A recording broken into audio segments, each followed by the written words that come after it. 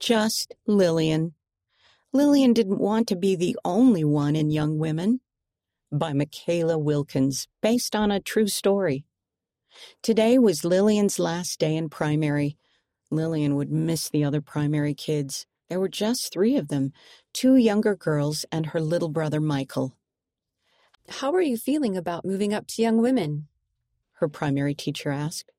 I can't wait to go to class with the older girls, Lillian said. I'm glad you're excited. Who else will be in Young Women with you? Lillian thought of the older girls in the ward. Summer and Kova had just finished high school, and Melvina's family had moved away. Wait, that left just Lillian. What would her Young Women class be like? Just the teachers and her? That sounded awkward and lonely. Thinking about it made Lillian nervous. She frowned. She didn't want to be the only one in Young Women. For the rest of the day, Lillian thought about being the only young woman. At dinner, she moved the food around on her plate without eating it. She mumbled when it was her turn to read at family scripture study. Mom set her scriptures down. What's wrong? She asked. Lillian sighed.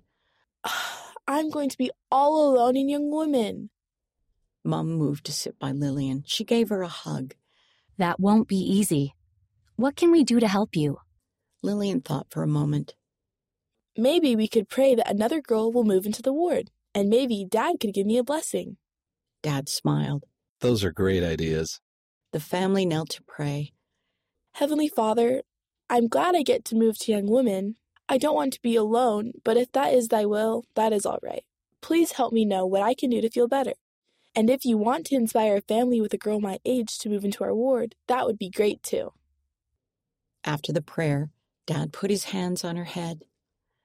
I bless you to feel peaceful about moving to Young Women. Heavenly Father will bless you as you ask for his help. Lillian did feel peaceful.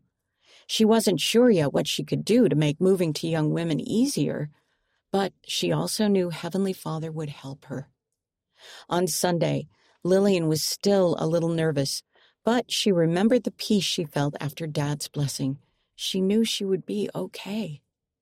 In sacrament meeting, the bishop announced that Sister Barnes would be the new Young Women president. Sister Barnes stood up when her name was called.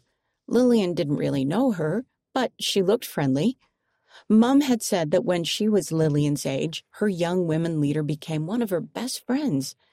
Maybe Lillian and Sister Barnes could be friends. That was an answer to her prayer. After sacrament meeting, Lillian went to her new classroom. An older girl was standing in the hall. Hi, Lillian said. Are you visiting our ward? The girl shook her head. No, our family just moved here. Lillian smiled. Welcome to our ward. This is my first day in Young Women. She and the girl sat down in the classroom. By the way, my name is Lillian. No way! My name is Lillian too. Lillian laughed. Heavenly Father had answered her prayer again. Maybe being in Young Women wouldn't be so lonely after all. This story took place in Australia. Read by Jane Wise.